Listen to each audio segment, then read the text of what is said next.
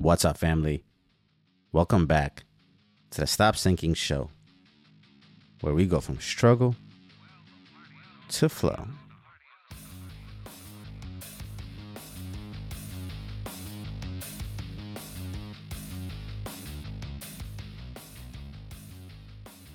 Some days are better than others, so I'm not going to sit here and try to stretch myself into a positive message. So I'll start like I do sometimes, in the struggle, and talk myself out of it.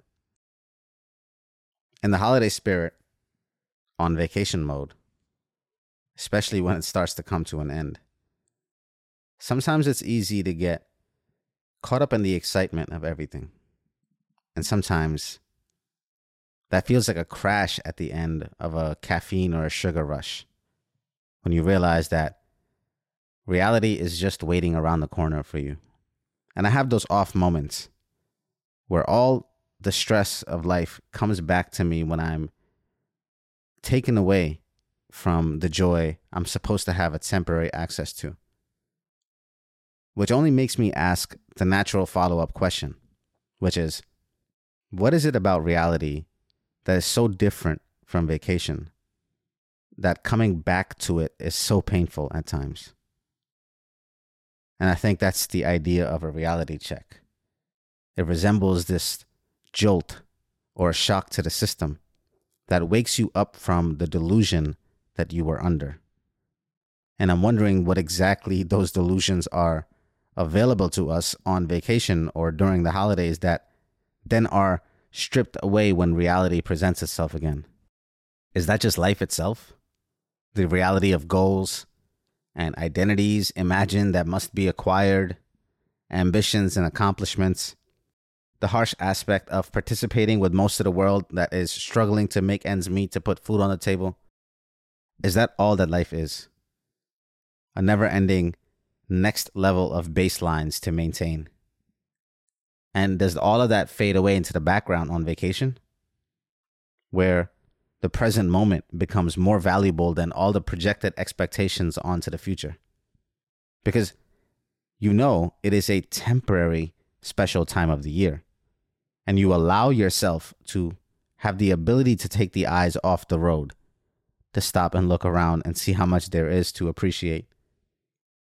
And reality will still be there, waiting for you to catch up to it.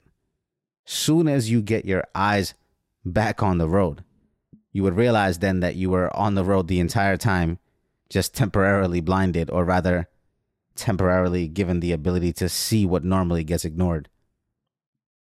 And I highly doubt that I will ever discover here all the meaning that reality has loaded into it that makes me want to escape it, or that makes the escape of it so pleasurable at times.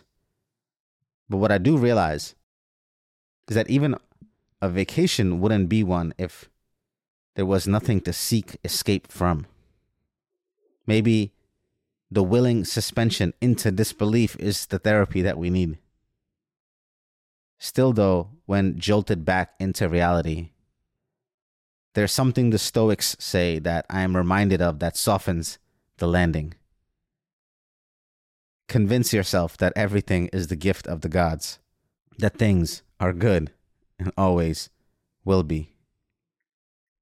There is a respect owed to what is real, for without it we are lost. Without the constraints that reality puts on us, we would find nothing worthwhile to create out of. It is the chaos that births the creation, the ordinary that births the order. No matter how anxiety-filled the harshness of life is, without it, we are bound to a pit of nothingness. Even if you believe that nothing has inherent meaning, we are still meaning-making machines. So we would create again a life we need to run away from once we have solved for the current ones that make us want to escape. So there needs to be paid an utmost reverence to reality, to that jolt to the system. As much as it stings, it makes us feel more human than anything else that could ever exist. Because all that exists within it. I love you, family. Stay true always. I'll see you on the next show.